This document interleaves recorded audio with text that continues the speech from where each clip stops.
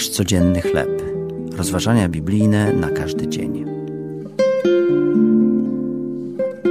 Jaki jest mój cel? Tekst autorstwa Karen Huang. Na podstawie drugiego listu do Tymoteusza, rozdział 1, wersety od 1 do 5. Czułem się bezużyteczny. Byłem owdowiałym emerytem, a moje dorosłe dzieci zajmowały się własnymi rodzinami. Ciche popołudnie schodziły mi na oglądaniu cieni na ścianie. Wspomina Harold. Często powtarzał swojej córce: jestem stary i przeżyłem całe życie.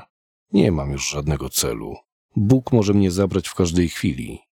Pewnego popołudnia Harold odbył jednak rozmowę, która go całkowicie odmieniła.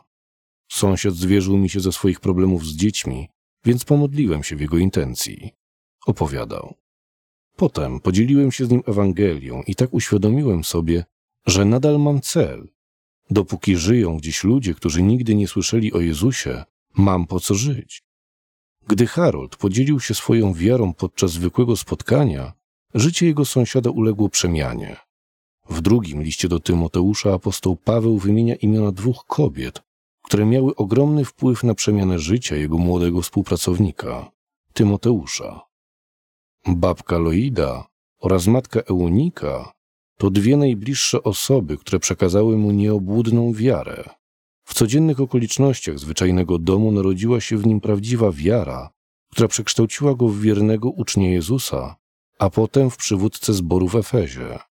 Bez względu na wiek, pochodzenie i okoliczności, mamy cel – mówić innym o Jezusie. Kogo możesz zachęcić do wiary w Jezusa? Czy modlisz się o okazję do dzielenia się Ewangelią? Drogi Jezu, otwórz moje oczy i serce na ludzi wokół mnie, którzy potrzebują usłyszeć o Twojej miłości. Daj mi możliwość dzielenia się z nimi Ewangelią.